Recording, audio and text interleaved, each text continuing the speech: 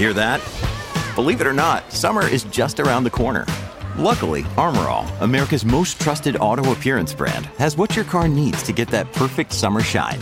Plus, now through May 31st, we'll give you $5 for every $20 you spend on Armor All products. That means car wash pods, protectant, tire shine, you name it.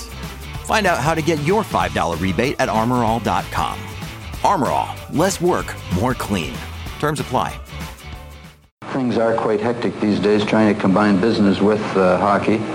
And if the business that I am involved in continues as it is, I may have to consider retirement before I would like to. That's the Tim Horton Donut Emporium? Yes, Tim Horton Donuts, Ward. And it's very nice to be able to let me get a word in about it. That's amazing, is it? That is the late, great Tim Horton talking about his passion for donuts, obviously, and coffee. I mean, he's known for loving hockey and coffee and donuts. But you know what else you can add to that list?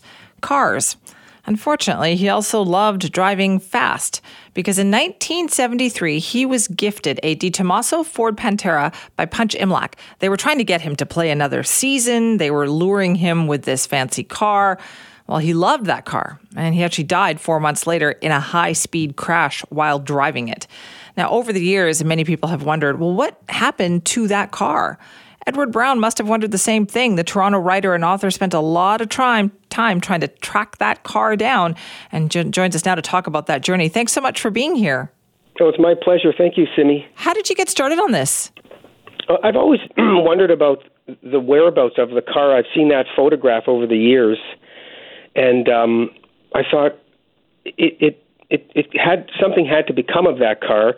And as I began to research it, I assumed that it had been crushed because of the morbid interest by hockey fans who wanted to get a piece of that car. But I pursued that and found that, in fact, parts of the car were still around. Okay, and how did you track them down? I'm pretty good at finding things, and I just started with basic a VIN number search to see if the car was still registered in the province or anywhere in the country, but that didn't lead anywhere. So the next place I went to is online, where everybody searches for things. And that led me to a few blogs and some comments stating that perhaps the car was around in the east coast of Canada. And I reached out to a few people, and it was just a process of tracking down.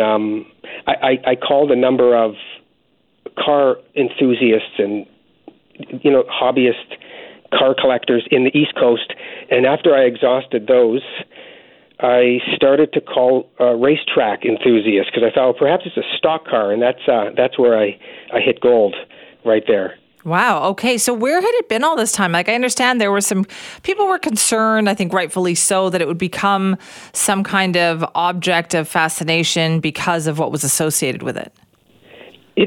That's true. It was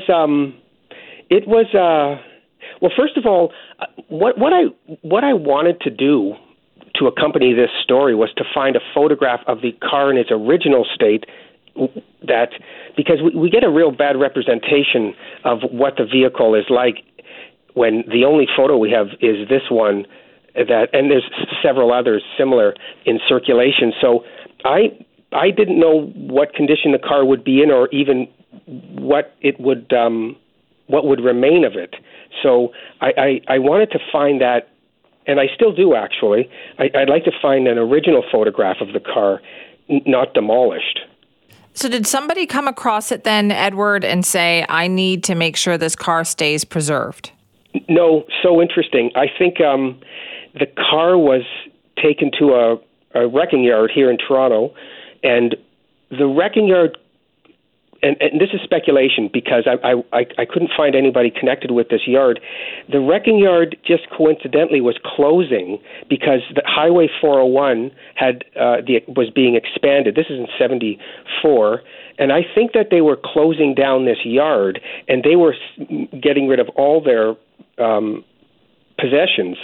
And however the East Coast connection found out about this car, I don't know, but it was put on a flatbed and shipped out to the East Coast. But it's very intriguing because the individual who bought the vehicle, Don Alexander, has the same surname as the gentleman who owned the scrapyard, Grant Alexander. But when I spoke to Don's son, Kirk, he said there's no familial connection. So I really don't know how that happened, to be honest. Okay, that is a mystery then. So what do we know about the car today?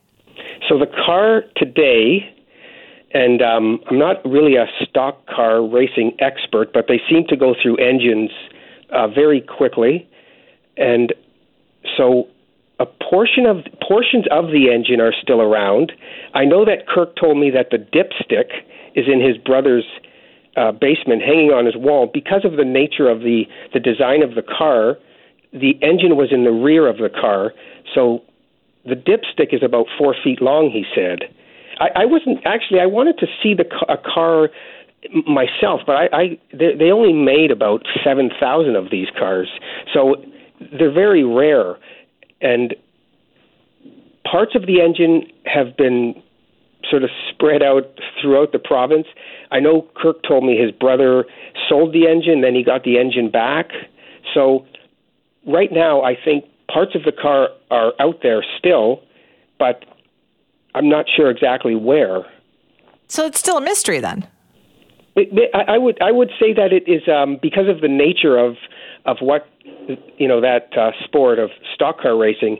I think that there's likely little bits of that car in many different stock cars of that, Ford, on that Ford line.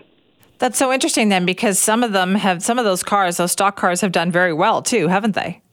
They have. In fact, the stock car that the engine, the 351 went into, I found out who built the stock car. That was built in Ontario by a gentleman named Ken Stewart. He still is in that industry, but it was a coincidence that he sold the car to somebody out in the East Coast, and that car needed an engine, and Don Alexander got his hands on that car and put the Tim Horton engine into that car, which then sort of had a second life. And it's somewhat ironic because Tim Horton's, he was a reckless driver and speed was an issue. And the fact that the engine ended up in a stock car, which gained quite a reputation in the East Coast circuit, is another nice detail to that story. It is amazing to me, though, that after all these years, I mean, he died in 1974, actually February 21st, so yep. just past the anniversary there, and that it's still remembered like this, so that people, you can still track it down. I think that I was born just a few years after this, before this happened, and I remember people talking about it, but I didn't quite get the importance of it. I was too young. But as I was researching this story, I was really impressed by the number of people of a certain age who have a flashbulb memory of where they were when they got the news that Tim Hortons died. And we see Tim Horton's name everywhere. It's ubiquitous. Yeah.